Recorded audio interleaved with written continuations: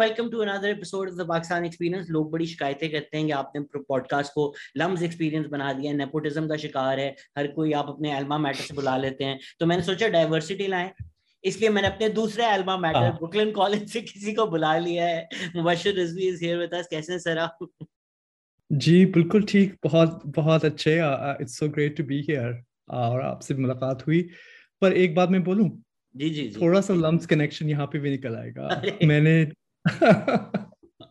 पर बहुत थोड़ा सा। I taught a class there.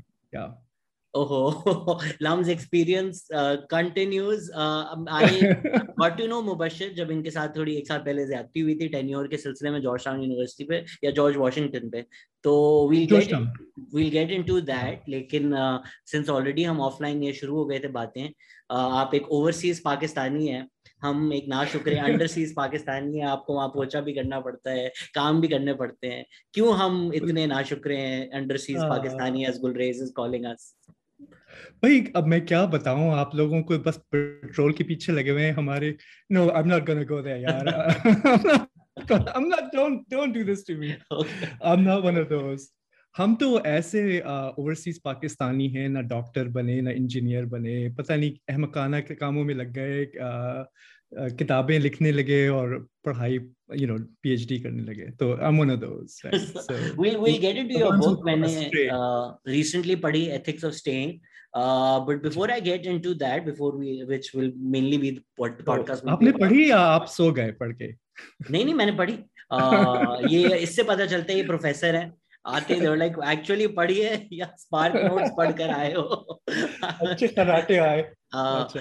तो आपका एनवायरमेंटल स्टडीज में भी काफी इंटरेस्ट है, you talk lot about the environment. तो क्यों लाहौर और दिल्ली में सांस नहीं आ रहा? Why is the smog so bad? यार ये बात जो है ना, नंबर वन, एक तो लाहौर और दिल्ली दोनों हमारे कराची का तो हम समंदर नहीं है उनके पास, एक तो मेजर बात है। पर it is the industrial belt, right? So even if you have you create a border that people can't pass through, but air, obviously animals, air, industrial pollution stays. So these are the plains of Punjab, right? And also तो ये बात तो अक्सर लोग उसको कहते हैं कि ये आप अपना जो फसलों के बाद लोग अपना जलाया जाता है, which is okay, there's an explanation for that, but industrial pollution, क्योंकि ये तरीके तो कार तो बहुत सालों से सदियों से चलते आ रहे हैं, दिस वे ऑफ एग्रीकल्चर। पर you also have to remember that हमारा जो पूरा जीटी बेल्ट कॉरिडोर है is industrialized in a very rapid way, 20-30 और वहाँ गुड़गांव की तरफ भी वो है। तो within this kind of region you have this kind of dense industrialization that's going on and without much regulation, right? तो आपका exactly आजकल तो लोग मास्क पहने हुए होंगे लाहौर में। even in late 2000s it was so difficult to breathe. मैं जब मैं ओकाड़ा में और लाहौर में वहाँ पे रह रहा था, so it is some big question for us to ask about what kind of future we're building, right? And what is our path towards economic development, if it's going to be a suicide or not, right? Which it seems like the pact right now is to sacrifice environment, sacrifice people for some utopian goal, but in the end, in serving that, हम अपने next generation के बच्चों को, it's basically, it is hard to breathe, hard to live. So I think when we were growing up, we would see pictures of Beijing and we thought के कितनी बुरी चीज है, ये कभी नहीं होगा। And now we're living through that. If COVID is anything to go by, you're in the US, you know what conversations are like there. कोई उम्मीद नहीं है climate change की, वही होगा कि समुंदर आधे डूबे हुए होंगे and boss phone करेगा and like आप काम पे क्यों नहीं आ रहे? It doesn't matter if your car is underwater. I think we've really prioritized profits over life, essentially. Life, absolutely. I think, and I really, आपने बीजिंग का मेंशन किया तो एक और एग्जांपल भी है कि आप ये इट्स नॉट इनएविटेबल, उन्होंने बहुत ही क्लैम्प डाउन किया, उन्होंने अपना बाकायदा इंफ्रास्ट्रक्चर में काफ़ी तब्दीलियां आई in terms of green solar investments उसमें हुए, regulations on pollution, industrial regulation, coal को उन्होंने काफ़ी हद तक कम कर दिया है इंटरनली। अफसोस की बात है कि कोल प्रोडक्शन पाकिस्तान में उसके साथ साथ बढ़ भी रहा है हमारी तो उन्होंने तो अपना बाकायदा एनर्जी ग्रिड को बहुत तब्दील किया है in aftermath of that those dystopian images right पर इसका मतलब ये भी है कि इट्स नॉट इनएविटेबल बहुत सारी स्पेसिफिक चॉइसेस की जा सकती हैं आप उसको बात यह है कि आपने इतनी सारी कॉस्ट को एक्सटर्नलाइज कर देते हैं कि आप उनको अपनी एफिशिएंसीज में बस यही होता है कि प्रॉफिट आपका जो है बेसिकली आप पब्लिक और बेस लाइफ एक्सपेक्टेंसी कोई और इसको पिकअप करेगा लोग मरें तो कोई बात नहीं हम अपना मास्क पहन लेंगे हम अपना एयर फिल्टर्स खरीद लेंगे हम अपना सब कुछ कर लेंगे and I think that kind of externalization there has to be a reckoning और पाकिस्तान में तो हम और बाकायदा पूरे साउथ एशिया में अगर आप इस बात को ज़रा और एक्सटेंड करें तो मैं सोचता हूँ कि अगर आप कराची जैसे शहर में रहते हैं आई मीन उसमें it's not just in the air, it's the ground that we walk on. We have toxins and plastic का एक ocean. I mean, लोग waste के साथ रह रहे होते हैं अक्सर, right? तो उसकी अलामतें क्या हैं next generation को? ये कैसे decisions हैं कि we've just learned to live with those, right?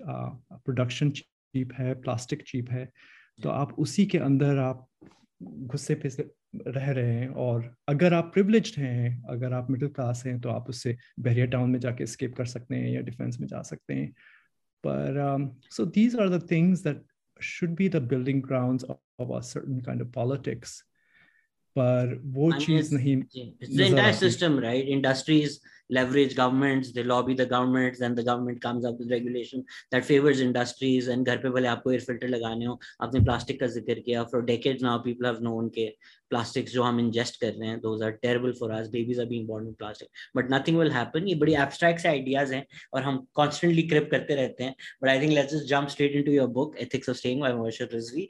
के I think it's a great case study to really understand these broader ideas कि जी military establishment है, capital, हार्ड कॉपी नहीं मिली मुझे, भेज रहा हूँ अपना एड्रेस, FedEx कर दे मुझे. Would have been so much easier to read a hard copy.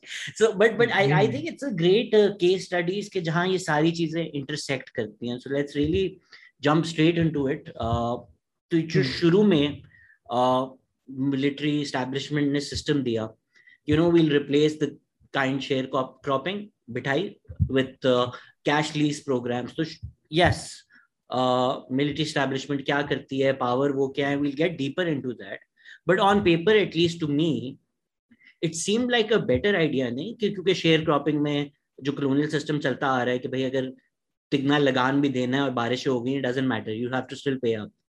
So isn't on paper at least the cash lease program, और जो लोग सुन रहे हैं उनको थोड़ा फर्क भी बता दें better. नहीं शुक्रिया शहजाद. एक्चुअली ये कहानी जो है ये जब तक मुझे ये बात पता चली थी ये तो एक बाकायदा एक तहरीक बन के उभर रही थी और एक मौका ऐसा था अंजुमन मज़ाहिर पंजाब. तो पर ये बैकग्राउंड अर्ली जो निगोशिएशंस हुई थी 99 से लेकर सन 2000 में, तो ये अगर हम हिस्टोरिकली उसको ज़रा सा लोकेट करें कंटेक्चुअलाइज करें तो ये वो वक्त है जब बहुत सारा एक ऑडिट चल रहा था. जनरल परवेज मुशर्रफ जब अब आप when he dismissed the parliamentary government and he was and this is a process that had happened in the 90s के बहुत सारी जो गवर्नमेंट इंस्टीट्यूशंस थे वो अपने आप को ऑडिट हो रहे थे और रिफॉर्म्स चल रहे थे और खाना मोनेटाइजेशन चल रही थी एक तरीके की. तो उसमें एक बहुत ही एक लेगेसी कॉलोनियल आइडिया ऑफ बटाई और शेयर क्रॉपिंग एक बहुत ही out of time and out of place लगा. और एक हद तक तो ये मज़ारीन भी इससे इत्तेफाक करते थे कि this was the thing that kept those villages in a very rich area of Punjab deeply impoverished, right? क्योंकि उसमें यही होता था कि आप 50% अपना या 50% से ज़्यादा अक्सर अपना सरेंडर कर देते हर हार्वेस्ट पे और आपको पास कुछ नहीं रहता था एग्जैक्टली. और उसमें पर बात आखिर में ये थी कि इस सिस्टम में ये था कि आपके पास लैंड पोजेशन रहती थी, आप डिस्प्लेस नहीं हो सकते थे, आप इवेक्ट नहीं हो सकते थे. तो riding on to a kind of a cash based tenancy system without any guarantees of a permanent or long term lease. उसमें मतलब ये था कि you will become a cash paying tenant and there's no guarantee कि 6 साल बाद 9 साल बाद आपको evict किया जा सकता है. तो I think tenant पहले मज़ारीन का ये सब नंबर 1 उनका जो एक डिमांड थी कि कोई अंडरस्टैंडिंग हो कि on what terms, on what basis, on how, the extent of timeline for the lease and having some sort of permanent status. क्योंकि ये लोग 100 साल से अब कुछ लोगों ने आबाद किया, कुछ लोग पार्टीशन के बाद आके यहाँ पे रहे, एंड ये नहीं है कि इस ज़मीन से लोगों के खर्चे सारे पूरे हो पाते थे और सब लोगों के पास ज़मीन नहीं थी, पर it gives you a kind of subsistence. जब लोग शहर में जाते हैं, कोई इंजरी हो या कोई गल्फ में जाता है, you have a home to come back to, right? You have a place where you have a network of support. And अक्सर हम लोग land को only looking at it only through a commodity lens, you forget that there's other modes of value that are built into land in terms of social networks, relations, or even basic subsistence. आप अपने लिए खाना थोड़ा सा या अपने लिए अनाज तो कर सकते हैं. आज के ज़माने में आप देखें कितनी महंगाई है. तो उस हिसाब किताब से it became an issue. और एक दूसरी बात ये थी कि ये जो मज़ारे थे, इनको एक तजुर्बा था कि पहले भी ज़मीनों को जब छावनियाँ ओकाड़ा में बनी 1965 में, तो बाकायदा ज़मीनों को से बेदखल किया गया था. और वो जो मज़ारे जो बेदखल हुए थे, they became landless laborers all across, right? They had no, and उनका जो extreme kind of loss of status, basically life chances go away if you don't have access to land in that sense, right? और एक तरीके से ये हमें both urban context में नजर आता है और आजकल जो कराची में हो रहा है उसको भी आप extend किया जा सकता है. In terms of their ownership, even जब आप protest की सारी जिक्र करते हैं, they settle on having a moral right. In terms of the legality of it, documentation तो है but शायद आधी अधूरी है. So for these people, कोई इनके पास है पेपर या बस ये है कि बस हम 100 साल से इधर काम कर रहे हैं तो ये हमारी जमीन है? ये बहुत ही दिलचस्प क्वेश्चन है, क्योंकि ज़मीन जो अक्सर आबाद हुई थी उसके एक डिफरेंट चकूक हैं. 70,000 एकड़ की ज़मीन है. इसमें से कुछ ज़मीनें ऐसी थीं जो आबाद हुई थीं under the British colonial system for particular different needs. सबसे पुराना जो गांव जो बहुत एक्टिव था वो एक कैथलिक मिशन चर्च था. कुछ और थे, पर आहिस्ता आहिस्ता कभी कभार वर्ल्ड वॉर 1 के अंदर, कभी कभार नहरी निज़ाम के, they became, many of these farms were taken in by the British Indian Army over time. But the base of the lease, at least for the majority of the Okara military farms, was a tentative 20-year lease. So it would expire in 1938. And it was extended for World War II. So that's when the terms of leasing, the land actually is owned by the Punjab Revenue Board, Punjab state government of Punjab. It does not belong to the Pakistani army in that sense, right?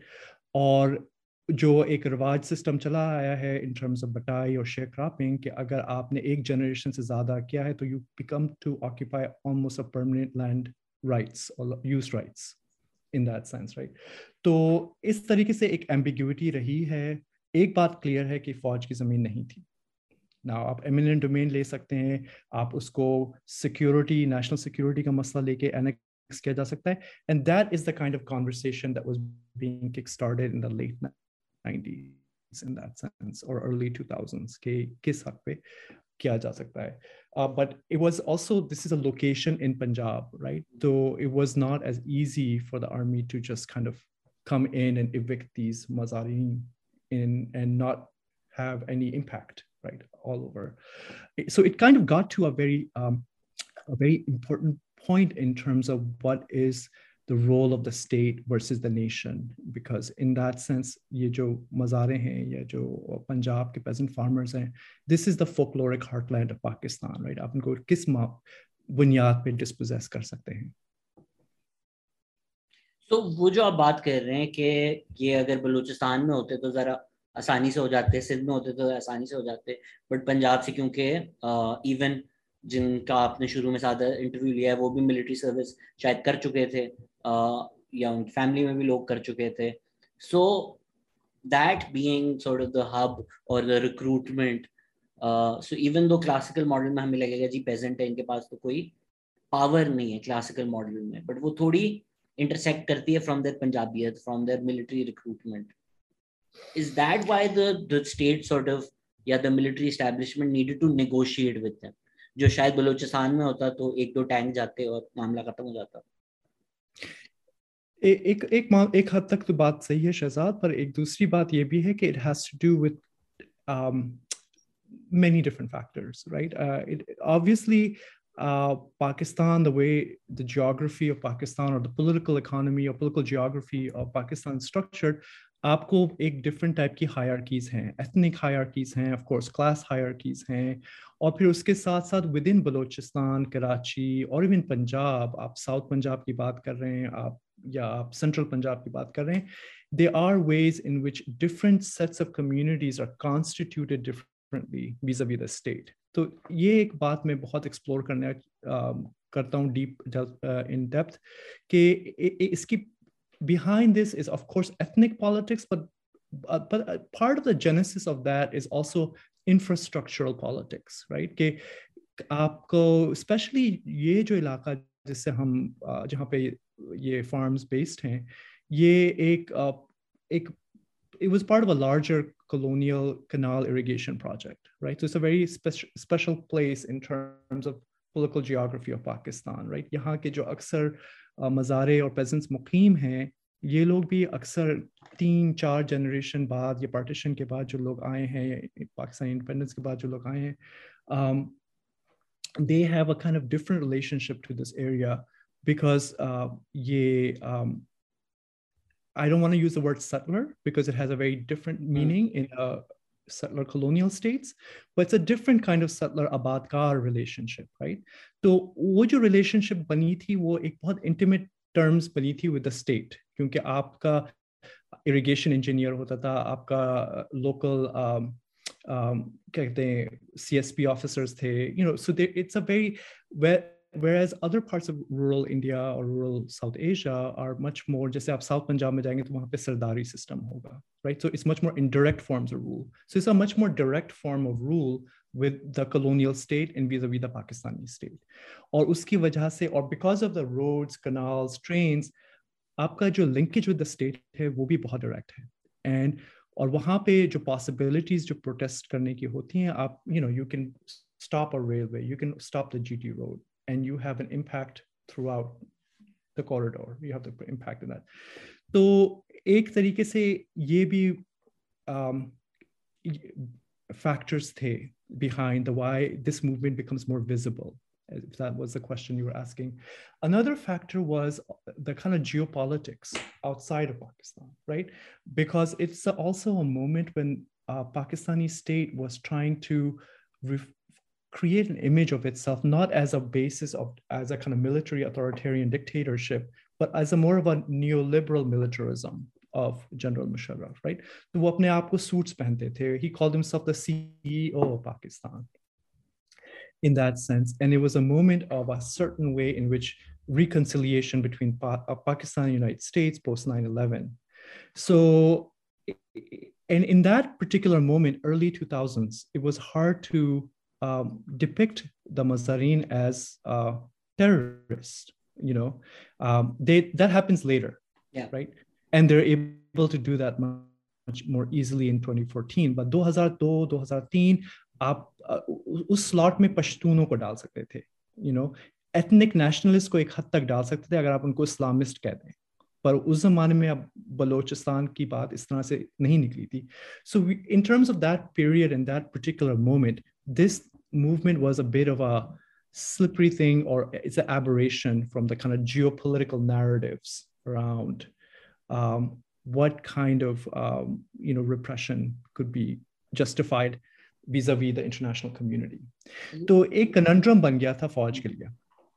You've already mentioned in this conversation as well, and किताब में भी we talk about this कि even जब उनको offer हुआ, more than the agreement itself, it's that fundamental distrust कि ये ज़मीनें ले लेंगे, इनको मतलब लिखा हुआ क्या है, साइन क्या करना है, तो बात की बात है, बट वो डिस्ट्रस्ट ही नहीं है. बट शायद बुक में इतना ये चीज़ एक्सप्लोर नहीं हुआ कि वो जो फंडामेंटल डिस्ट्रस्ट है of the state, you feel like वो भी कलोनियलिज्म से ही आता है कि क्योंकि स्टेट पार्टीशन के बाद भी उसका नेचर कलोनियल रहा है, तो मे बी रूरल एरियाज में स्टेट को ट्रस्ट नहीं करते लोग, और राइटफुली, बट वो एक फंडामेंटल ट्रस्ट कभी स्टेट ने बनाया नहीं लोगों के साथ। I think one of the बहुत दिलचस्प बात ये होती है कि लोगों को बहुत ही नुआंस्ड अंडरस्टैंडिंग है स्टेट के बारे में भी, और स्टेट को एक डिसएग्रीगेटेड करते हैं। इवन फौज के अंदर जो बात है, there is a distinction made between the फौज before 1965 then after 1965 for some of the elders, कि उसके बाद पैसा और जमीन की बात बहुत ज्यादा बढ़ने शुरू हो गई थी, फिर छावनियां बहुत एक्सपैंड हुई, so people have a certain kind of memory, as you're saying, right? And that is the basis on which they are able to interpret what is being told. तो उसके साथ साथ तीन चार चीजें जो हैं वो ये हैं कि they were social movements in the past, right? और इन गांव में भी रह चुकी थी, और people have a memory of, Bhutto का एरा जो निकला था, या बाकायदा किस तरीके से ट्रीटमेंट रहा है इन फार्म्स के अंदर, right? So I think because of all of those reasons people had that level of not just distrust, but they also understood that इर्द गिर्द क्या होता आ रहा है, कि ज़मीनों को अलॉटमेंट किस तरीके से रिटायरिंग फौजीज को हो रहा है, even at the moment of giving the lease, जब आपने गोइंग अवे फ्रॉम बटाई to cash based cropping system, जो इवैल्यूएशंस चल रही थी उसमें ये कैवियाट था कि हर एक गांव में 25 मुरब्बे शायद ले लिए जाएं रिटायरिंग सोल्जर्स के लिए, right? So this was something that was, a rumor maybe, or this is something that people heard when the people were coming to do assessments of land, but this was something that was very believable because ये पहले हो चुका था। जब छावनियाँ expand होना शुरू करती हैं, ओकाड़ा की छावनी, लोग इसी तरह से आहिस्ता आहिस्ता dispossess हो रहे थे। So based on those very practical experiences, not an abstract memory of the colonial state, but किस तरीके से state act करती रही है इन लोगों के साथ, it was on that basis that there was this distrust, and there was a kind of call for some kind of guarantee, publicly guarantee, vis-a-vis also Punjab Revenue Board, कि आप सिर्फ फौज के साथ one-on-one deal नहीं करेंगे, हमें we want to deal with the parliament, we want to deal with other parties of the state who could be part of it, and that was something against the military farm authorities.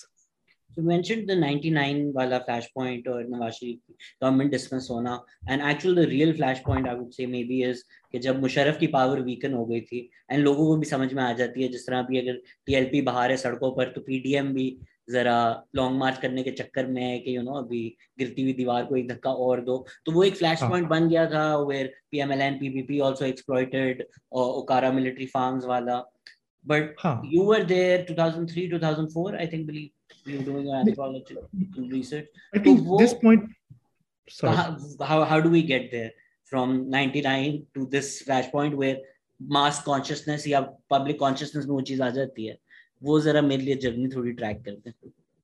हाँ, ये बहुत important सवाल है आजकल के ज़माने के हिसाब से भी, क्योंकि अभी मैंने हाल में एक टॉक दी थी, एक डिस्कशन किया था स्टूडेंट्स के साथ पाकिस्तान में, और ये लोग हमसे यंगर हैं, तो उनको कुछ अंदाज़ा नहीं, they know about PTM but they have no memory of AMP, they have no idea, and this is a kind of a larger point that हर एक डेकेड में पाकिस्तान में, चाहे आप प्रोग्रेसिव के हैं या रिग्रेसिव के हैं, कोई ना कोई एक तहरीक निकलती है that challenges establishment, right? In the 80s it could be ethno nationalism, like MQM एक तरफ से निकली थी, पर कुछ ना कुछ एक वलवले की तरह से एक बात निकलती है, and it catches on a certain kind of grievance, or it catches on something.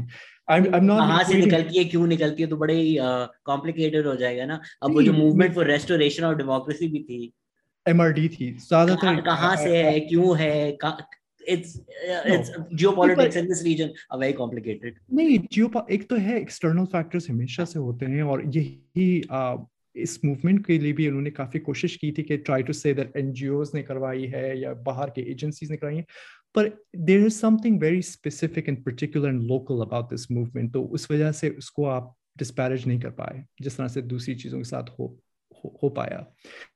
पर एक बात ये होती है कि मेरा point ये था कि we don't have a collective memory of these movements, right? And how they transform the entire landscape, and then they fade out of our memory. So what happens? Or they're made to be faded Or out. they're हम क्या suppressed. पढ़ाते हैं और क्यों नहीं पढ़ाते चीजें. It's Why all are by these things design. not?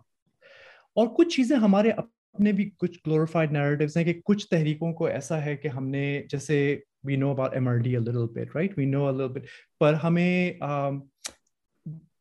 local जो small towns में तहरीकें चली हैं against जागीरदारी system in Multan in the 70s, Khanewal में चली हैं, एक पराचा in कालाबाग में एक चली थी 1950s में, सराइकी movements चली हैं. So these are local movements that have their own impact that continues informing the next generation and next generation.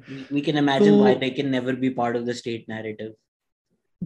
Right, but at the same time they do form sources of inspiration. वैसे मैं आपको बताता हूँ एक कुछ जो बहुत ज़्यादा जो थोड़े से बुजुर्ग लोग थे, they had a memory of Maulana Bhashani coming through Punjab after 1965, right? And that was one of the first times when a kind of peasant class politics was articulated in a very kind of national way. क्योंकि वो one unit का system चला था, तो उन्होंने जिस तरीके से बात की थी, that had a huge impact. के एक ऐसी बात थी कि आप इंस्टीट्यूशंस को भी चैलेंज किया जा सकता है, ऐसे लोकल इंस्टीट्यूशंस को भी ना, तो कुछ ऐसी बातें हैं. पर तो आपकी ओरिजिनल सवाल में की बात यह है कि ओकाड़ा जो थी वो came out of a vacuum actually. That's why I started paying attention to it, क्योंकि पाकिस्तान में पॉलिटिक्स 90s में डेड हो चुकी थी. Even when Musharraf dismissed Nawaz Sharif and Peoples Party and Benazir Bhutto were in exile, there wasn't that kind of clamor or momentum in the late 1999, 2000. कोई ज़्यादा protest नहीं चल रहे थे. Everything was dead. और लोगों को this was the case in the Americas too. 90s were a waste. I mean, it was after the end of Soviet Union. The left was kind of in disarray. Neoliberalism was kind of the only way of moving future. It was the end of history. तो ये चीजें चल रही थी. तो एक जो बात उकाड़ा से निकलती है, एक काइंड ऑफ मिलिटेंट पर्टिकुलरिज्म, कि एक बहुत ही लोकल बात जिसने कुछ नई चीजों को पब्लिक व्यू में एक पहली दफा किया कि मिलिट्री जो है, it's not just a military, it's a corporation, it's a land speculation. ये बात जो है ना, उसके बाद आयशा सिद्दीका ने भी किताबें लिखी. But these social movements generate ideas and forms of knowledge that go on to inform Chacha Vardi or lawyers movement. Like that narrative starts emerging in the heart of Punjab at this particular moment, right? Which was something unexpected, right? And it also helps us to pay attention to certain kinds of local histories that are overlooked, right? Rural agriculture transformation, who is being left behind, किस तरह की different type of, क्योंकि हमारी एक original class theory और class politics थी कि आहिस्ता आहिस्ता सब लोग प्रोलेटेरियाइज हो जाएंगे, सब लोग इंडस्ट्रियलाइज्ड हो जाएंगे. But that's not the history of capitalism in our part of the world. We will never have that level of industrialization and so how do we rethink the peasant question? How do we think about land indifferently? तो ये सवालात जो थे ये फिर से उभर के आते हैं ओकाड़ा से. And एक entire generation of activists उसमें inspire होती है. And even though that movement itself kind of fades out, but what the conditions it creates, the narratives or the critiques or analysis, go on to be a part of both the lawyers movement and PTM and onwards and onwards. जो आप land की बात कर रहे थे और हमारे जो आइडियाज हैं, शायद मैं कंफ्यूज कर रहा हूँ, but if I remember correctly, I think आप रामाचंद्रा गुहा का वर्क भी रेफरेंस करते हैं while talking about this. So if you can go a little into that. मैं सोच रहा था कि मैं आपको एक एक्स्ट्रा प्लीट कर देता हूँ लैंड के हिसाब से. जो एक मेरी गुफ्तगू होती है हनीफ से. He is one of my interlocutors. मैंने सबका बहुत केयरफुली नाम थोड़ा सा change kiya tha, obviously for many reasons, and also like just move people around in terms of where they're located. But one of the things that really comes around is this kind of idea of land as being something more than just a mere commodity, right? For people, it's also a mode of many different. तो एक second में आपको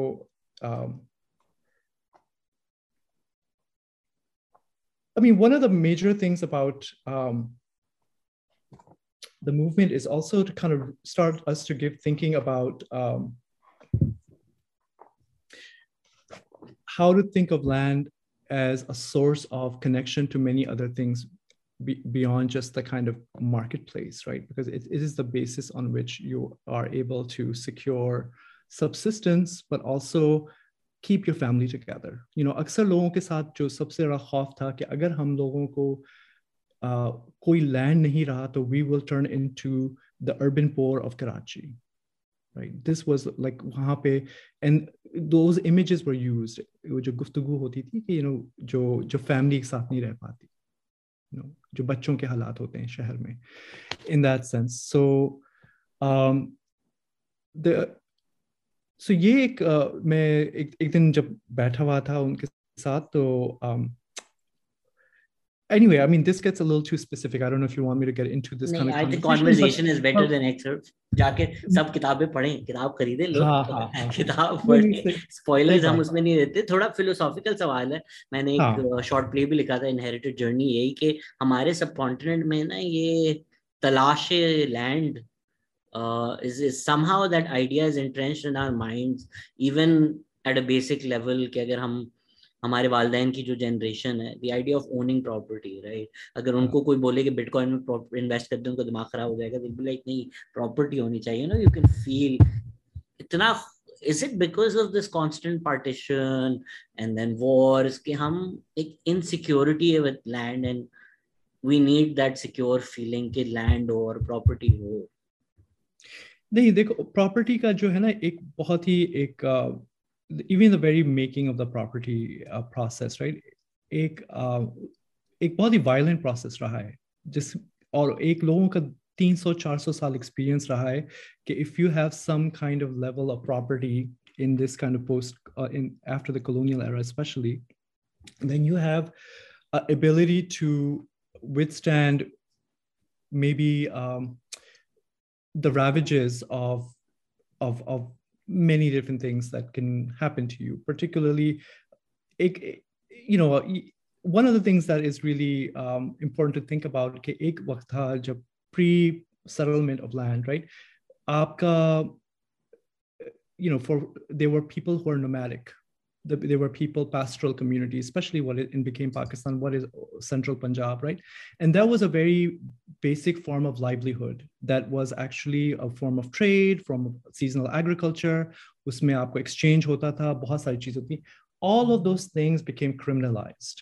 Other ways of living, other ways of became the only valid way in order to make a certain kind of accumulate capital was through having access to land, right? And then also the idea of land also changes very dramatically under the colonial settlement rules. कि land की एक जो traditional रिवाज थे उसमें आपके multiple and fractional forms of rights होते थे, you know, कि आपका ज़मीन है पर इसका मतलब ये नहीं है कि आप exclusive rights हैं. लोगों को जो ज़मीन के अंदर water hai, it's a communal right. At certain fallow times, aapka jo nomadic communities hain, unka bhi haq banta hai. But this making of land into exclusive private property becomes the way in which defines whether or not people are able to have some level of sovereignty or whether or not they become dispossessed. Right? And I think this is something that we have experienced very acutely in South Asia. So I think land and investment in land becomes the central way for people to make some claim to sovereignty, right? And I think that is the basis why so many parts of rural, you know, Balochistan, this is what the stake is, right? It's a form of either you have claim on the land or you are colonized, particularly, right? And I think that makes, पर उसके साथ साथ एक और दिलचस्प बात यह है कि हमारे क्या एक parallel चीजें हैं कि we've also adjusted to live with people having possession of land but without having full ownership at times, right? जब लोग partition के बाद या जो migrant rural to urban migrants आते थे, एक हद तक आप एक तरीके से बस्तियों में recognition बनता था एक हद तक कि you know people don't have a right to live, right? People have a right to possess, and उसको एक process था जिसमें आहिस्ता आहिस्ता लोग regularize अपनी ज़मीन को कर लेते थे. 1950s 60s में था. फिर उसके बाद you made access to land available. At Korangi projects थे, different types of projects थे. We are living through a very different moment where land is becoming this kind of hyper commodity, right? और पाकिस्तान में दूसरी बात ये कि there's no other commodity that is a safe mode of speculation than land. तो मेरा मतलब ये है कि we are seeing land transform as an object of value in so many different ways in our own lifetimes. Interesting कि आपने कोरंगी को mention किया. Sorry, मैंने आपको काट दिया. Complete कर लिया. No, because अब वो change हो गया है ना. वही जो area जिनमें शायद वो बनाना चाह रहे थे या लियारी अंडरपास के अराउंड का हम एरिया देखें, areas which sort of were maybe built for cheap housing alternatives options, वो अब commercial hubs बन रहे हैं. वो जहाँ पे जो लोग occupy कर रहे हैं, क्यों कर रहे हैं? Is it too simple to say कि क्योंकि इतनी commercial value है इसलिए military का इतना interest है, or is it really just that? एक बहुत सारी चीजें, I mean military जो है अपने आप को एक insert कर रही है एक larger logic जो neoliberal logic है, land as becoming extremely monetized and privatized. ये चीज अपने इंग्लैंड में भी देखते हैं कि social public housing becomes privatized. You know, you see this kind of happening in hyper speculation of property right in United States, you know. So yeah, it's part of this finance, real estate, insurance economy. It's not based on industrialized production. It's mostly based on speculation, on commodification of objects that were regulated to a certain extent or made available to populations in the 1950s and 60s as a part of, maybe it was Cold War, as a way of stemming the tide of protest. इसके पीछे बहुत सारी explanations हैं, पर एक logic change हो गई है. And in order to transform that or go back to something else, we'll have to start thinking of land or property in different types of ways, making maybe land as a much more of a common community-based resource. इसको क्या imagine किया जा सकता है या नहीं? क्योंकि हमारे क्या एक हद तक ये practice थी, एक लोग पैसे चंदा जैसे retirement communities लोग पैसा मिला के एक colony बना लेते थे अपने लिए एक हद तक. It was a different thing, and now it's turned into a beast, DHA, right, or something else. So I think that is part of the entire process of how regulation has to do it. It has to have a certain, but कहाँ से आएगी ये चीज? We don't have a political culture that is taking on these issues. हमारा, even the culture of our, you know, we are so exhausted with the kind of chaotic turn of events. It's hard to kind of have a pointed demands that these are the basics. I think आप ज़्यादा informed होंगे कि आजकल क्या हो रहा है हमारे. Do you see any place where these kinds of objectives are being outlined? How to redefine our politics based on decommodification?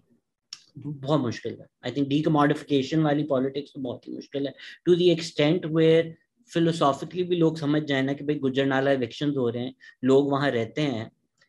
जिस तरह आप भी बुक में बात करते हैं AMP के moral या ग्रामशी की आप theories discuss कर रहे होते हैं उसमें, that moral right to land, या even जब डैम बन रही होती है और वो जाते हैं, some people say भाई हम हजारों साल से यहाँ रह रहे हैं, what do you mean कि आपने हमें निकाल के यहाँ डैम बनाना है? या अभी रिसेंटली एक केस आया था जहाँ मछेरों को उन्होंने उनकी प्रॉपर्टी लेकर tens of kilometer inland उनको लैंड दे दिया, and they're like हम यहाँ क्या करें? This is not this that we had a connection to that land. So even if people understand morally क्या हाँ यहाँ लोग रहते थे, वो जो एक commodification capitalist system उनके दिमाग में फंस चुका है, वो मैक के प्रोग्राम में, एप्पल के प्रोग्राम में, विंडोज का सॉफ्टवेयर चल ही नहीं सकता. So then they're like, but did they have documents? And then you get into the legalities कि हाँ वो regularize कर चुके थे, but वो फिर भी compute नहीं होता. So they don't see human beings being evicted. They see it within the paradigm, within the lens जो हमने कैपिटलिस्ट सिस्टम में कमोडिफिकेशन का बनाया हुआ है. या जिस तरह लोग प्रो इसराइल भी होते हैं तो वो कहते हैं हाँ तो उनके पास वो डॉक्यूमेंट्स तो नहीं है, they have. So yeah, it's in terms of documents and what the state is saying. Yeah. Even though बनी गाला रेगुलराइज हो सकता है और गुज्जर नाला नहीं हो सकता. हाँ एग्जैक्टली, इनफॉर्मेलिटी तो हर जगह है. आप डिपेंड ऑन आपकी कितनी पावर है और कितनी पॉलिटिक्स में आपका. पर आपकी बात मुझे गोइंग बैक टू ओकारा, एक या इन तहरीकों को मैं बार इस वजह से बात करता हूँ कि जब चीज़ें होपलेस लगती हैं, राइट, क्योंकि बात नंबर वन यही है कि who is we and who is there, who has to be convinced. अक्सरियत लोग जो हैं, अक्सरियत are facing these kinds of dispossessions, right? In maybe micro ways, like आप कौन सी दाल किस दिन पका सकते हैं, क्या आप अफोर्ड कर सकते हैं, आप कितना रेंट दे सकते हैं, आप कहाँ रह सकते हैं, आप कितना बच्चों को ट्यूशन दे सकते हैं. All of these things are slipping out of people's hands, ordinary people, right? तो ये जो एक यूटोपियन आइडियल बना हुआ है मार्केट का, ये किसके लिए this is a certain kind of how can I say it, a kind of a politics of desire जो हमारी मिडिल क्लास को एक्सेस खुद नहीं कर सकती. अक्सर बहुत ही tiny fraction of the people कर सकते हैं. तो ये इस बात को मेरे ख्याल में काफ़ी लोग समझते भी हैं, right?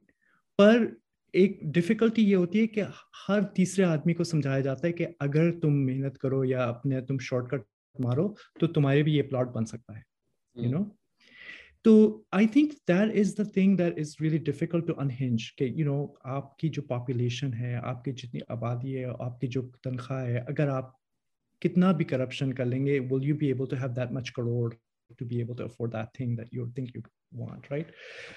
So I think that is the kind of part of a political moment, political culture, a vacuum that we are living in, right? Where we don't have any kind of mass politics that can articulate the decommodification. These things also have to be cultural politics of this, right? कि हम class politics के बारे में अक्सर जब हमारा left बात करता है, I don't want to critique the left. I this is the only hope we have, but we still have a very old-fashioned ways in which how things have to happen. हमारे के कुछ लोग ऐसे भी हैं अभी तक जो समझते हैं कि this is the way to go, right? This is the kind of way in which आपका जो एक China model रखा हुआ है, right? In that particular way.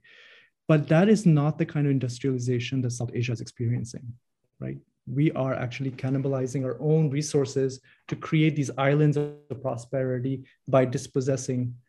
So it's like it's more of a repetition of a colonial project in that sense of internal colonization. Basic math अगर उसकी कर लें, I think हमने sort of मजाक कर रहे थे शुरू में, but ट्विटर पे भी जो आजकल डिस्कोर्स चल रहा है कि जी गरीब की गलती है कि वो गरीब है, पीटीआई बेचारी क्या करे, गरीब ही पाकिस्तान का इतना बुरा है, या इवन जो वो मिडिल क्लास है उसमें इतनी एंग्स्ट हमने पैदा कर दी है that they don't look at Malik Riaz and say this is not normal, या they don't look at the wealthy just getting wealthy off speculation. वो उनको नॉर्मल लगता है, बट उनके जहन में क्या है, ये जो सड़क पे 10 रुपए मांग रहे हैं ना, इसके पास आईफोन है, ये असल में मल्टी मिलियनर्स हैं जो सड़क पे भीख मांग रहे होते हैं. So that middle class angst, the middle class in Pakistan hates the poor more than the elite probably, because वो जो बाबू क्लास है, they want to see themselves as the elite. So they have to kick the person on the street to be like, नहीं हम इस जैसे नहीं है. मतलब आप बेसिक मैथ कर लें, DHA फेज 6 में एक 3 bedroom अपार्टमेंट अगर आपको लेना है वो होगा 2.5 करोड़ का. And what's the average salary in Pakistan? Maybe like 50,000. चलें आप कर लें किसी 2 लाख रुपए salary, which is a great salary in general for most people. खर्चे वर्चे निकाल के आपकी क्या सेविंग हो जाएगी? 50,000. How many months will it take for you to save 50,000 for you to buy a 2.5 crore का अपार्टमेंट? आप अपनी जिंदगी में तो ये नहीं खरीद सकते. So a basic living for our generation right now is not affordable. और वो अपार्टमेंट 2.5 करोड़ का सिर्फ इसलिए क्योंकि प्रॉपर्टी स्पेकुलेशन होती है, वो उसकी रियल वैल्यू नहीं है, ऑन द बुक्स उसकी वैल्यू शायद 80 लाख रुपए हो, बट क्योंकि इतना ब्लैक मनी है और क्योंकि इतनी स्पेकुलेशन है, हमारी जनरेशन के लिए घर खरीदना is simply mathematically impossible. Shahzad, इसमें एक इंटरेस्टिंग पॉलिट, ये बात जो है ये रैशनल नहीं है. It's about desire, right? तो इट्स अबाउट आप जो एक इमेज बनती है कि आप जब भी कोई नया प्रोजेक्ट आता है, it's like a new Dubai for you, sanitized, tall building, and maybe a palm trees, even Bahria Town में तो palm trees होते हैं. so and I think that's where we are lacking in terms of like sabotaging that or kind of breaking through that hypnosis, if you will, of this kind of utopian, this kind of desire that's breaking. और वो बहुत bias भी है, वो बहुत इस्लामी भी है, उसके साथ और चीजें भी हैं. You have the access of that glitter, but also it's made indigenous, or it's made some sort of like Islamic. आपने palm tree लगा दी, आपने calligraphy लगा दी. So I think one of the biggest obstacles we are having, I think, is to break through that, right? Break through that, and not just basing it on numbers, but kind of culturally speaking, right? I don't know how we do that, because I think the representation of class politics, what is class politics? अगर हमने फिर से वही लाल परचम निकाला और factory के सामने लोग खड़े हो गए, we don't have that. अक्सर लोगों की जो रोजमर्रा की लाइफ है, it's based around piecework, informal work. It's based on those very little things that are part of capital, but also part of things that you can eke out of. यही जो बात हम कर रहे थे ना, कि this idea of subsistence is not only a rural, कि आपने अपने लिए एक मूली और अपने गाजर कर लिया, but subsistence in the urban context होता है कि आपकी छोटी मोटी जो भी आपने जुगाड़ कर ली, उसको आपने खर्चा कितना निकाल लिया उसके साथ, right? I think so. I think one of the models, things we're struggling with, is more representations and visibility of that experience, right? That life, and what it takes to live that life, and what it takes to kind of, what will it take for us to be able to make those modes of existence a bit more, so how to kind of assist or subsidize or kind of taxation की बात हम कर रहे हैं. We are living in a perfect libertarian society, कोई tax नहीं देता एक तरीके से, but those are the kind of political struggles, and it's hard for one to imagine कि कहाँ से वो तहरीकें निकलेंगी. But I think it's always at that particular moment something happens, right? And something shifts. So one can, it's this kind of old conundrum, right? Like you can only hope that that these things will get exhausted, these ideas will these fever dream will break. But अभी किसी ने मुझे recently nihilistic भी label कर दिया था. I think it's because sometimes I seem nihilistic when I'm going up against people working in the system, because I don't see कि system के अंदर से रहकर आप उसको बेहतर कर सकते हैं. जिस तरह even the book PPP PMLN, they got behind the cause for farmers, क्योंकि उस वक्त उनके लिए politically expedient था to get behind that. आप कह रहे हैं वो lawyers movement भी inspire की. lawyers movement से हमें क्या मिला? इफ्तिखार चौधरी की legacy क्या है? people like Saqib Nisar. तो अभी भी anti establishment politics जो हैं, वो dynastic parties like PPP PMLN से आ रही हैं, but then वो backdoor उनसे deals भी कर रही हैं, वो deal करके भी आ सकती हैं. So सिस्टम में रहकर ये उम्मीद करना कि यार ये लोग बेहतर कर लेंगे is foolish and naive. देखो, आपकी बात सही है एक तरीके से. I mean, पर ये जो तहरीकें होती हैं, I mean, प्रॉब्लम ये है कि they are very, हमारा जो कल्चर है, political culture यही रहा है ना, कि whenever you are at the cusp of change, कुछ ना कुछ for example, even with, I think in so many ways Okara succeeded in terms of changing the discourse. आपका जो एक absolute stranglehold था, or actually narrative control था Musharraf का, it starts breaking down, right? By the end of the basically starting with this movement and then going in towards the lawyers movement by the end. But the PMLN की आप जो बात कर रहे थे, as soon as they come to power, they stop talking to the tenant farmers. They use that to gain visibility or come back into Punjab in a particular way. But as soon as, और उन्होंने DSP officers को भी ऐसा लगा जिन्होंने बहुत सख्ती की, they allowed the Fauj to come in, and then after that 80 anti-terrorism charges फिर से लगा दिए गए. So this is the kind of element that you cannot expect this from mainstream political parties, but these parties can be forced into different situations, or say can be forced by momentum that could be generated through social movements in particular ways. Where do the social movements go? Where do they arise from? We don't know. I mean, PTM has been a pretty amazing example of how it's been able to sustain itself despite all this repression, right? And also to break out towards Punjab and maybe in parts of Karachi at particular moments. So it's not like that's not happening. It's just where does it go? Usme se log jo parliament mein jaate hain, are they representatives of PTM, or do they become independent politicians? How does that work? That's the kind of a thinking or in building that we have to do, in the long run. It's like इस वक्त हम Marvel phase 1 में हैं, कभी-कभी Thor नजर आ जाता है, कभी-कभी आयरन मैन नजर आ जाता है. एवेंजर्स असेंबल कैसे होंगे ये मुझे बिल्कुल कोई समझ नहीं है कि निक फ्यूरी कौन है. पीटीएम को कभी-कभी थोड़ी बहुत सोशल मीडिया सक्सेस मिल जाती है, औरत मार्च को थोड़ी विजिबिलिटी मिल जाती है, स्टूडेंट सॉलिडारिटी मार्च को थोड़ी विजिबिलिटी मिल जाती है. सब असेंबल कैसे हो जाएंगे? ये सारी मूवीज एक साथ मिलकर रिकॉग्नाइज कैसे करेगी कि ये दुश्मन है fundamentally? I think हमें actually whenever हमारे एक दूसरी प्रॉब्लम यही है ना कि a lot of our organizing is reacting to what is being done rather than building from the ground up. और दूसरी चीज ये है कि we also have a difficulty in actually knowing our full history. मैंने तो बस एक छोटी सी मूवमेंट को फॉलो करने की कोशिश इस वजह से की थी कि actually this, if it's not documented, it will be forgotten, right? And it was a very transformative event. But there's so many different kinds of social histories in every zilla, every district you go to, right? We need to understand kind of the people's histories of Pakistan, and young scholars are working on that right now, which is very exciting, right? And rather than work through the abstraction of what is the class politics today, or where should we going, or where do we stand in the geopolitics of the world, right?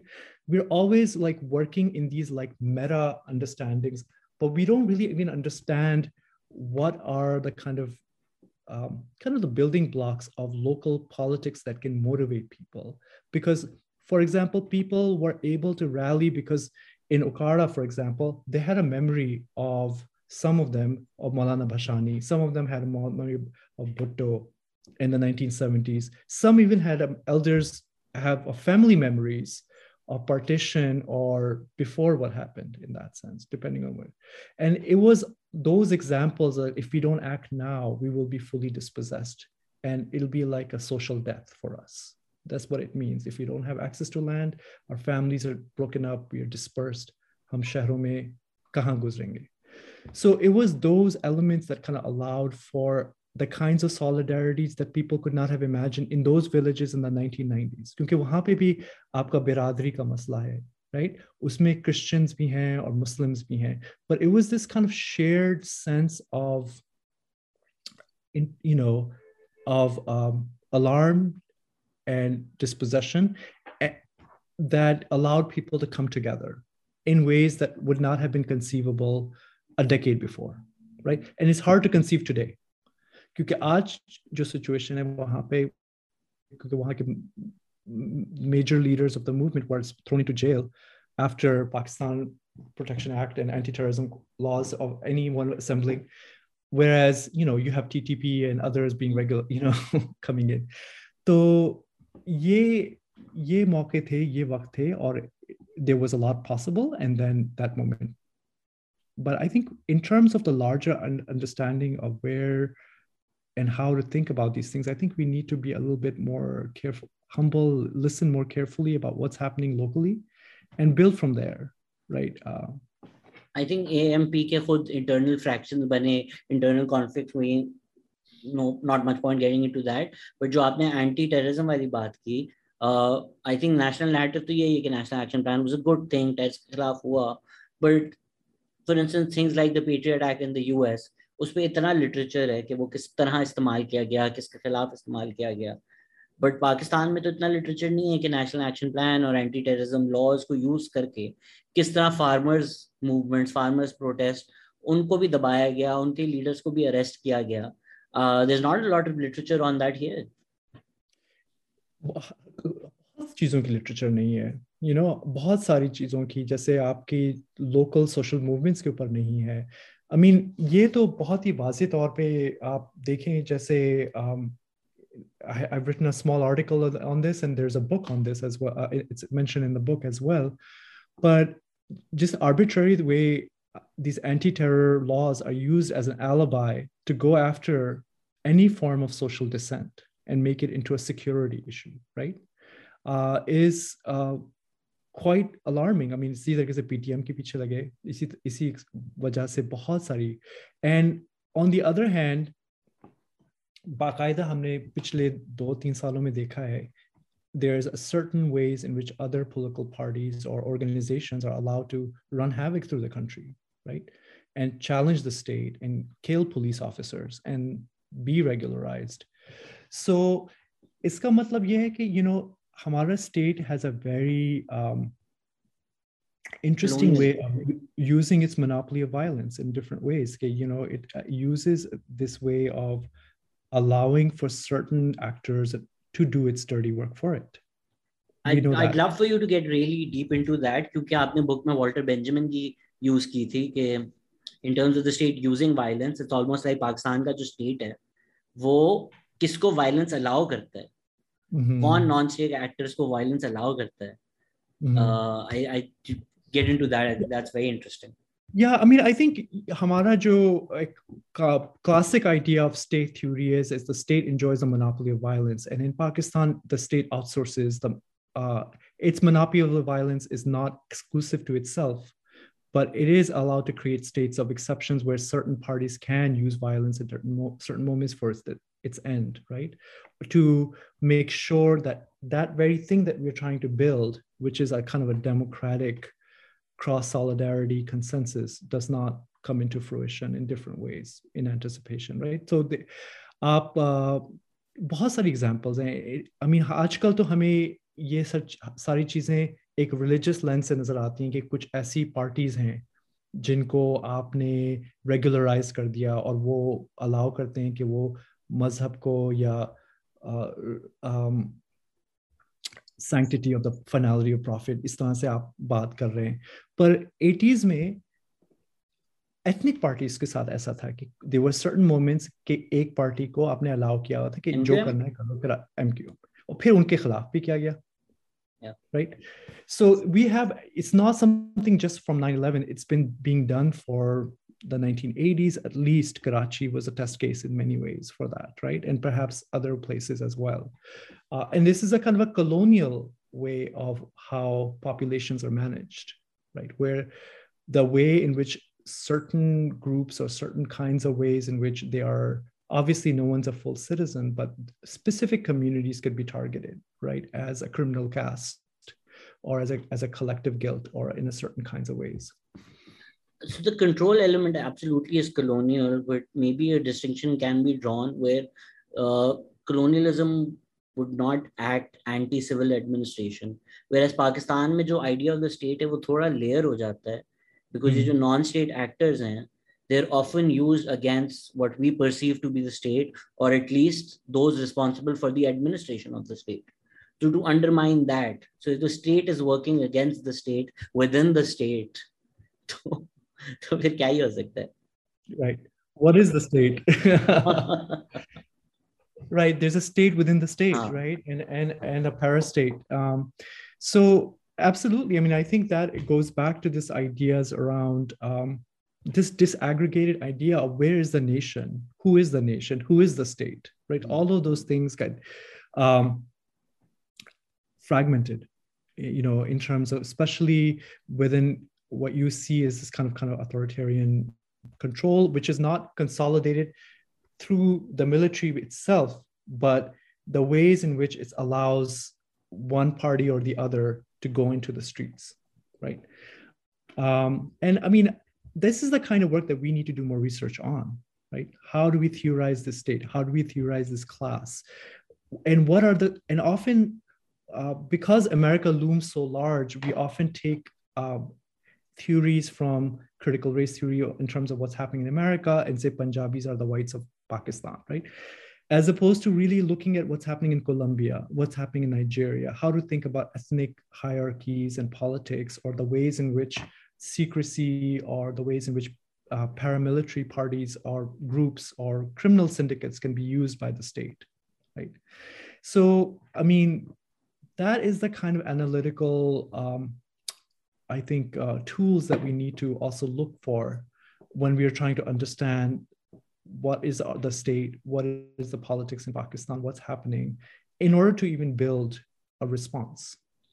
I think we haven't got into it in this conversation, but in the book you talk constantly about subaltern studies and looking at the subaltern groups. एक colonial state में तो हमें समझ में आता है कि क्यों subaltern ही रहेगा, क्यों उसकी आवाज वो सामने लेकर नहीं आएंगे. But एक state जो बनता है trying to posit itself as the subaltern becoming the state itself, वो ही अपने आप को, अपने लोगों की कहानियों को ताकत की जोर से बंद करता है.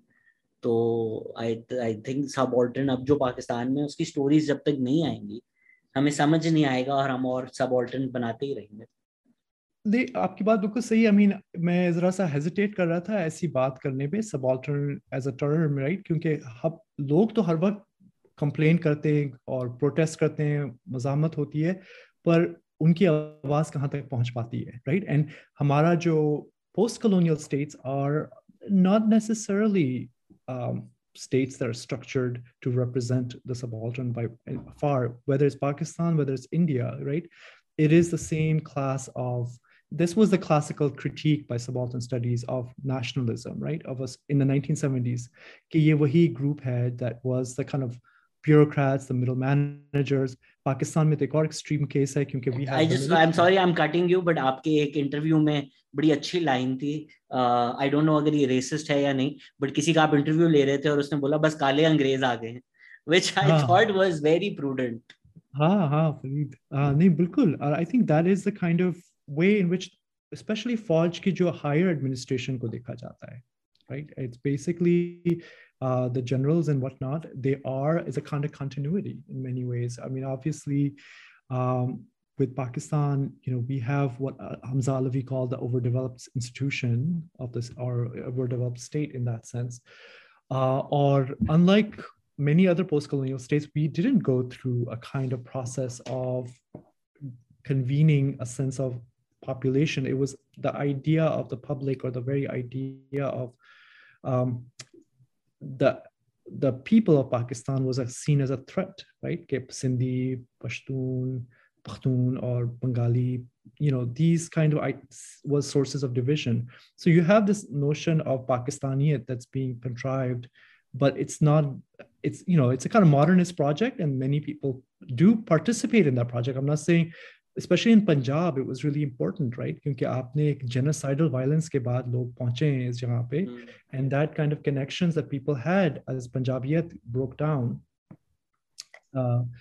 So there's ways in which state narrative does go deep for people, even in different parts of Pakistan. But on the other hand, there is this kind of lack of kind of hegemony, if you will, you know, kind of as a state project, particularly because it's being done through authoritarian means, you know, of not recognizing differences.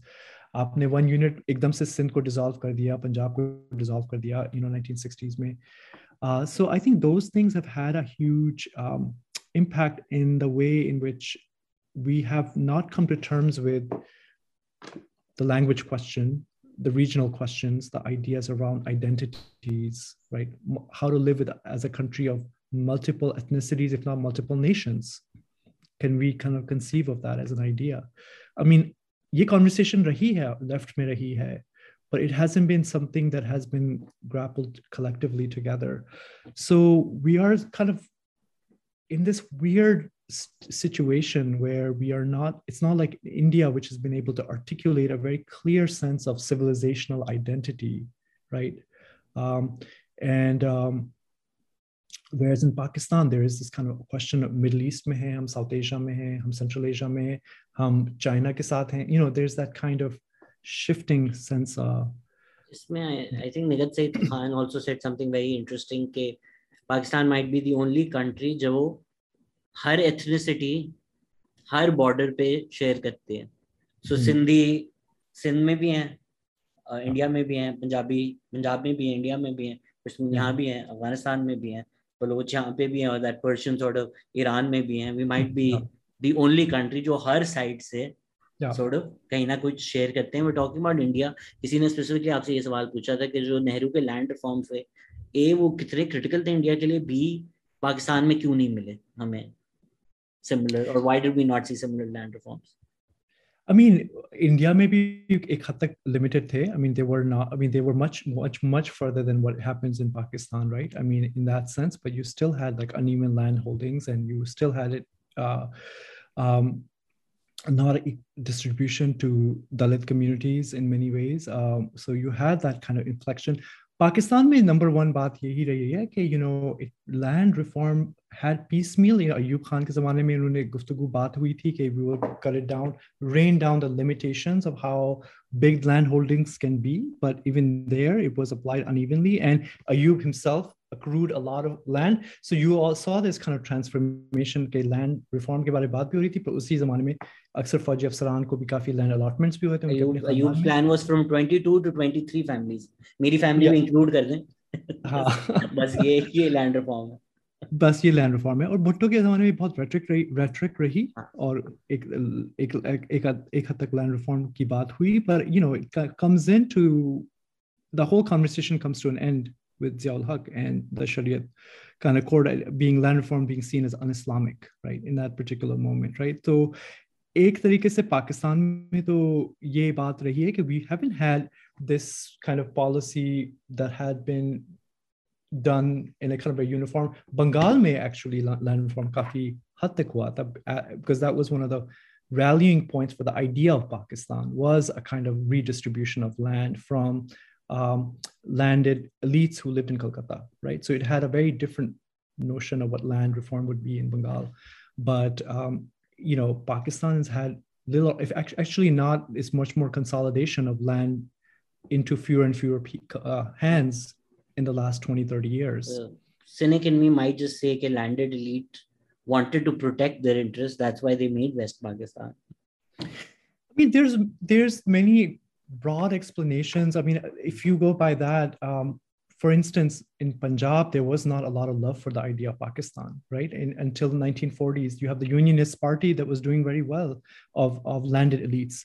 Sindh ke andar alag politics thi. I mean, Aisha Jalal's work is so indispensable when it comes to these kinds of particular regional elements. You had kind of you had a power politics between Muslim elites and Hindu elites, right? So the idea of Pakistan became attractive to people who would later have critiques of Pakistan, GM Sayyid included, right? So, what that moment was very different, right, in that particular way. I mean, this is a kind of casual way हम इस तरह से आज बात कर सकते हैं क्योंकि यहाँ पे land reform नहीं हुआ, or that was one thing that was attractive for large landholders at least. But then the Muslim League was saying different things to different people, right? उनका manifesto 1946 में था कि हम land reform करेंगे पंजाब में. So, they would flip-flop with this abstract idea of whatever Pakistan is going to be for, ये वो जिस तरह पिज्जा हट में बचपन में आप मोड़े तो आपको फाइंड द वे मिलता है ना, उस तरह जिस तरह आप हिस्ट्री पढ़ते हैं, it's very intriguing कि you sort of see it as, if you do see it as being inevitable, you see where you are and you can neatly draw a line back and find a point in history कि वो यहाँ से तो ये सीधी line आती है तो यूं ही आनी थी, तो वो इंट्रीगिंग बहुत हो जाता है. सो इवन मैं थोड़ा फ्लिपेंटली कह दिया, I don't necessarily agree with that. I do think के एलिटिस्ट पॉलिटिक्स काफी थी मुस्लिम लीग की जो उससे अलग थी, but it's a lot more nuance than जो मैंने फ्लिपेंटली बस कह दिया था कि लैंड हमने इंटरेस्ट प्रोटेक्ट करने के लिए बनाया था. काफी कुछ हुआ वो, बट नॉट नेसेसरली के वही उसकी वजूहत थी. हाँ नहीं, जैसे एक डिलेमा जो बहुत सारी अशराफी मुहाजिर फैमिलीज का है कराची में, कि हम लोग तो अमरोहा में थे और हमारी इतने बड़े बाग थे और ज़मीन थी, हमने कुर्बानी करके पाकिस्तान आए. So there is this kind of idea of like this sacrifice for Pakistan in certain families of land and all of that for this as well, rather than the preservation. And some got land, some didn't get anything, and they wound up in Gulshan Iqbal or whatever. तो ये पता नहीं, मुझे चीजें, मुझे नहीं समझ में when आती you're कि dealing कितने नवाब थे. समहाउ जो भी कराची आया है यहाँ वो पे नवाब ऑफ जूनागढ़, फडल नवाब ऑफ बेरिया में है हैदराबाद था. सारे. आई थिंक सबके माँ बाप झूठ बोलते हैं, भले वो कोई नवाब के कोर्ट में कुछ भी हो ना, चाय लाते हो नवाब के लिए. हाँ हम वहाँ नवाब थे बेटा. वो बच्चा भी बड़ा हो रहा है सोच के, यार बड़े नवाब थे, क्यों उठ कर आ गए वहां. भाई सैयद ज़ादे. और ये बहुत इंटरेस्टिंग है, ये जो वैक्यूई प्रॉपर्टीज थी ना, इसमें भी बड़ी दिलचस्प बातें हुई थी. लोगों ने अपने आप की बाकायदा पहचान और अपनी कास्ट इस तरह से प्रूव करते थे. जैसे आपने रेफ्यूजी कैंप में बैठे हुए, आपको सुनने में आया कि लैंड अलॉटमेंट्स हो रहे हैं मिलिट्री फार्म्स में, उनको जमींदार जट बरादरी के लोगों को चाहिए. So you had no papers on you, so आपने किसी का भैंसे एक दिन के लिए पहुंच गए कि देखो मेरे पास से हैं और मैं जट बरादरी अराइन हूँ, and on that basis you are allotted land, right? In that sense, like, so you had this kind of migration, or whatever you want to call it, allowed people to change their identities and their status quite dramatically. It happens historically all the time. Yeah. Even locally Punjab में इतने वाक़े हैं कि सड़क पे लोग रहते थे, हवेली में कोई हिंदू रहता था, and I am sure the same thing happened across the border, but क्योंकि तो मैंने वहाँ वाक़े सुने मॉडल टाउन में स्पेसिफिकली. आप जाओ बस हिंदू औरत को मार दो या हिंदू फैमिली को मार दो, you have a haveli now. Yeah. I mean, there's nothing, there's no shortage of these kinds of horrendous, events, and no better guide to it than Manto in telling us, what happened in that particular moment. But, aapki baat jo, going back to this, is like, I think we really, sometimes simplify Pakistan as through geopolitics from security spectrum, or the current stalemate that we have. And I think going back to the question of subaltern politics is to like actually देखना होता है कि बस्तियों में क्या हो रहा है, जिलों में क्या हो रहा है, वहाँ की लोगों की क्या पॉलिटिक्स रही, किस तरीके से उन्होंने फाइट बैक किया है डिस्पोजेशन के खिलाफ. कुछ चीज़ों की बहुत विजिबिलिटी आती है, जैसे हमारे कराची में हो रहा है actually. there's a lot of mobilization happening to fight against the KMC, नाले clearings हो रही है. I don't know how far it's going to go, but at least it's kind of but it is, that could be the building block of a different type of politics, right? Of and different types of solidarities across classes. Maybe it's my hopeful thinking. So military farms की जो आपने बात की काफी की है जिक्र, और दुनिया में भी होता है या हमारी मिलिट्री थोड़ी यूनिक है इन टर्म्स ऑफ, आपने आयशा सिद्दीका के काम के भी जिक्र किया, मिलिट्री इंक का जो आइडिया है, how common is it across the world के आर्मी कॉन्फ्लिक्ट्स बना रही है? देखिए, ये तो बहुत ही कॉमन है इन मेनी पार्ट्स ऑफ. मैं मिस्र का सोच रहा हूँ, उन्होंने भी इस पे इजिप्ट के बारे में बहुत लिखा है कि just like Pakistan, everything from sabun to cereal to like finance products to land to tourist destinations, it's much more widespread, and in many ways the kind of relationship between the corporate sectors and military is much more deeply intertwined, from what I understand, in Egypt than it might be here. यहाँ पे ज़रूर होता है कि आपने board of directors में कोई retired general को रखें या कोई ना कोई इस तरह से रखें, but the levels at which in Egypt and Algeria, so I think for that we really need to kind of look at the kind of histories of modernizations and kind of ideas around the state formations, क्योंकि it's a history of indirect rule. आपने military का असली काम जो है वो not just guard करना external enemies से, it's actually to regulate, discipline its internal colonial population, right? And part of that imperative becomes also the kind of in the post-Cold War, post-colonial moment, is to create the modern national economy. And the military ironically starts in a very socialist model, but many of them from kind of planning to kind of neoliberal model of profit taking is a kind of a rapid shift that you see in many institutions. So we've seen that kind of transformation in many of the states where the military played a major role in public planning in different kinds of ways. Now, it's really interesting to see how, and I also want to kind of caution, हो सकता है कि हमारे यहाँ हालात ज़्यादा visible हैं और हमारी इकोनॉमी इतनी छोटी है कि उसकी suffocation ज़्यादा लगता है. You know, आप अगर अमेरिका को देखें, I mean, in just war and terror, if you look at the Watson Institute, $14 trillion have been spent on the war and terror. A lot of it going to defense contractors. A lot of it is going to these indirect costs in, you know, that goes for nation building in Afghanistan, but comes right back to Arlington, Virginia, right? So this is something we often think of Pakistan as an exception. And we have to be careful about how much of an exception we really are and how much of it is part and parcel of the kind of global politics of these institutions that are become more and more unaccountable with war, militarization. But these things are also not inevitable, right? These things can also be rolled back depending on how we organize. You know, US military industrial complex तो probably सबसे complicated US में है. Retired military high officials जिन boards पर बैठते हैं, जो उनको नौकरियां मिलती हैं, उससे आप वो पिज्जा हट का ट्रेस बैक कर सकते हैं कि वो अच्छा लॉकहीड मार्टिन को क्यों कॉन्ट्रैक्ट मिला था, सिंस हम यूएस पहुंच ही चुके हैं. What happened, I saw the thread, but the tenure thing.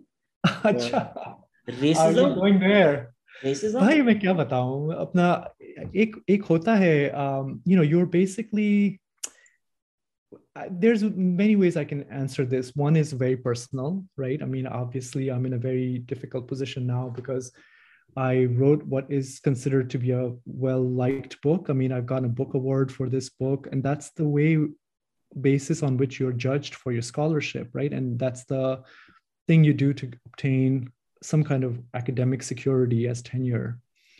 But I think there's a certain kind of way in which anyone who does scholarship in Pakistan that does not toe a certain kind of line of security studies in the kind of geostrategic way, I mean, that's one way of reading it, right? I mean, or it's not valued as much, at least by institution like Georgetown, maybe, right? I mean, at least that's what happened.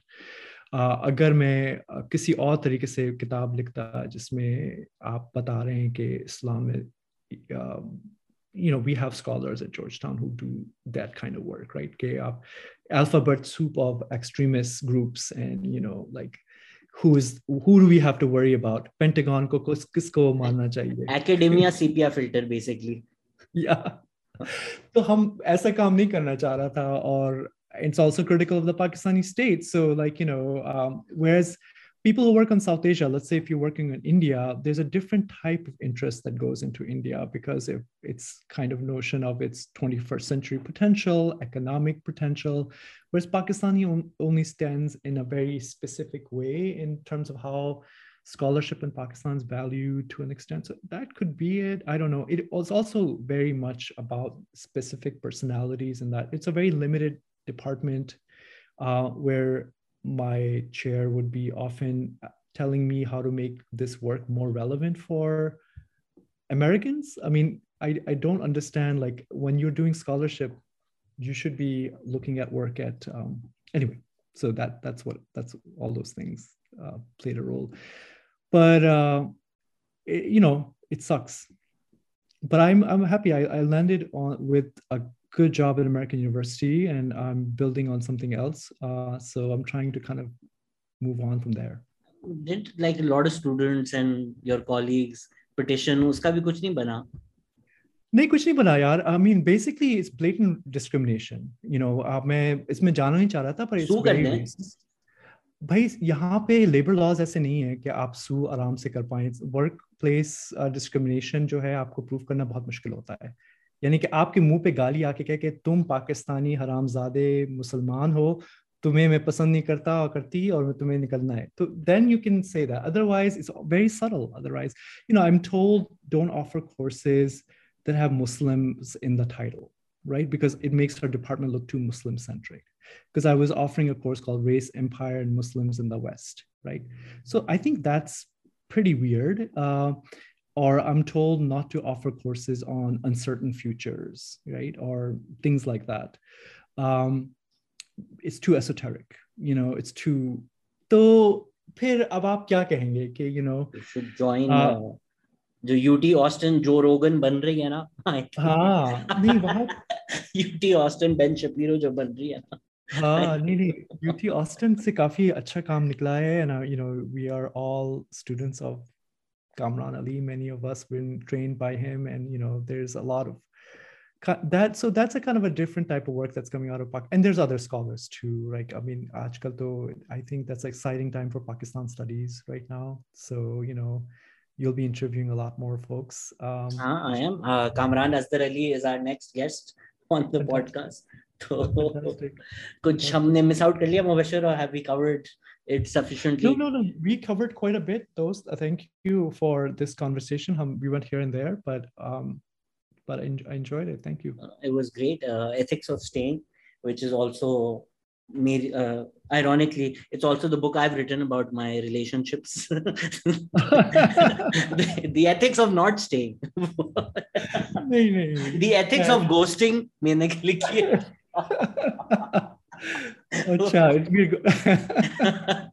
I had no idea it could go for that, but yeah. Oh. Thanks, Mubbashir. Thank you so much, and thank you everyone for listening. Take care. Bye bye.